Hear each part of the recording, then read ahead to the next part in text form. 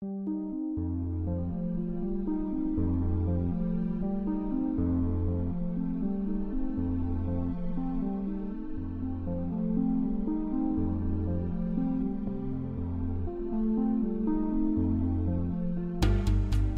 old, same old. Aleph leading me by the hand to the roadside, making sure I was sitting right at the main junction where I'd be seen by the pilgrims passing through Jericho to Jerusalem. Well, it was going to be another day of begging for alms. I was so miserable. Why did I have to live in this despairing darkness? What had become of my life? I'd started off so well, learning all about sheep from my father, camping out overnight, fighting off wild cats, shooing away the birds, leading the sheep to the best places for grazing and fresh water. Well, now I'm the one being led like a sheep. Now all I do is beg for money. I try to target the visitors who are going to Jerusalem for a festival. I hear their different accents and I know that they're going to make sacrifices at the temple. The festival next week is the big one. It's Passover, so there should be plenty of goodwill today. I'd rather be working though. It's hard to feel invisible. It's harder still to feel like I'm being punished by God. And believe me when I say that people think I'm deaf as well as blind, as they discuss what terrible thing I did to upset God. Truth be told, I've no idea what I did to deserve this affliction of blindness.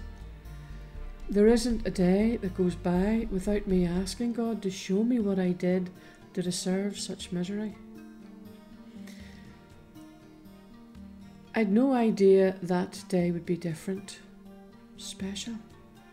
I heard the noise of the pilgrims and I realised that there was more to it than the usual singing and conversation. I could hear him.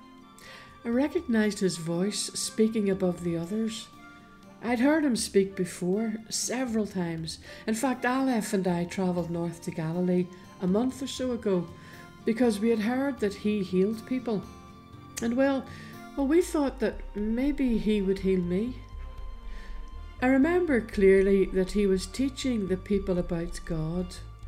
He told stories of a man who sowed seeds and, well then, strangely, he told us to change how we see God. I thought he was out of his mind, for hadn't we seen the acts of God throughout our history? What more was there to see? And then he said that God was close, near to us, if we would only open our eyes and see him. I remember thinking that I'd love to be able to see God, but as a blind man there was little or no chance of that happening. However, his words stayed with me, and since that day, I began to listen to as many stories about the man as I could, and it seemed that almost everybody had something to say about him, some story of healing or feeding or debating with the Pharisees and speaking to them with great authority. And after some time, I concluded that this man must be our Messiah promised by God. You see, I saw his character. I saw how he offered people like me hope. I saw in him the identity of our God. Me, a blind man, could see that he was the hope of Israel. But I couldn't see how he would heal me. For I wasn't in the middle of the crowd. I wasn't one of his followers or even one who traipsed around after him hoping for a free meal. Well, I realised that I had one chance and I began to yell at the top of my lungs, "Jesus, Son of David, have mercy on me! Jesus, Son of David, have mercy on me! Jesus, Son of David, have mercy on me!" Well, the people nearby told me to be quiet, but I knew I had to get Jesus to hear me. So I just kept shouting out, "Jesus, Son of David, have mercy on me." He did hear me, because someone shouted back that Jesus was asking for me to be brought to him. Well, I can tell you, I jumped up and I flung my cloak to the side. I knew I wasn't going to need that again. That cloak, which had been my only possession, my bed, my blanket, my all. From now on, begging was the misfortune of someone else. From now on, I could work and feed myself. From now on, I could find a wife and have children.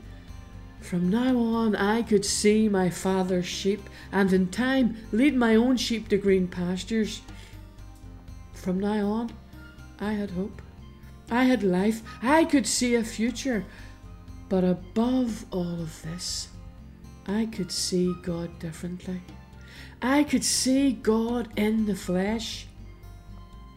I went to Jesus, and he asked me what seemed to many a strange question.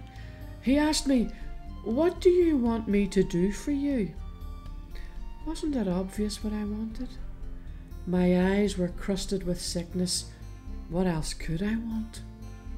Immediately I told him, "Oh, my teacher, let me see again." I wanted the opportunity to see new pastures, to see my father and mother, to see Alep's stupid grin, to see the pomegranates and the olive trees. But more than all this, I wanted to see God. And in asking to see again, I was asking him to let me be one who would see God anew. One who would see God in Christ Jesus, even if that meant I remained physically blind. It wasn't easy to accept that possibility, for if he removed the scales from my eyes, my life would change, and my misery, my hopelessness, my despair, my darkness, my fear, all would be transformed.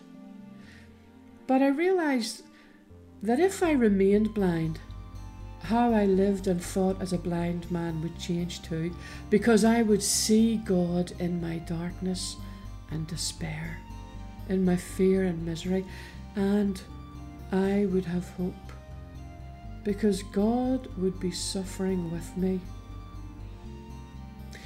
But you know, Jesus saw my faith. He saw that I recognized him, and he restored my sight and told me to go. Well, I went. I followed him to Jerusalem, and I haven't looked back. There is too much still to see in front of me.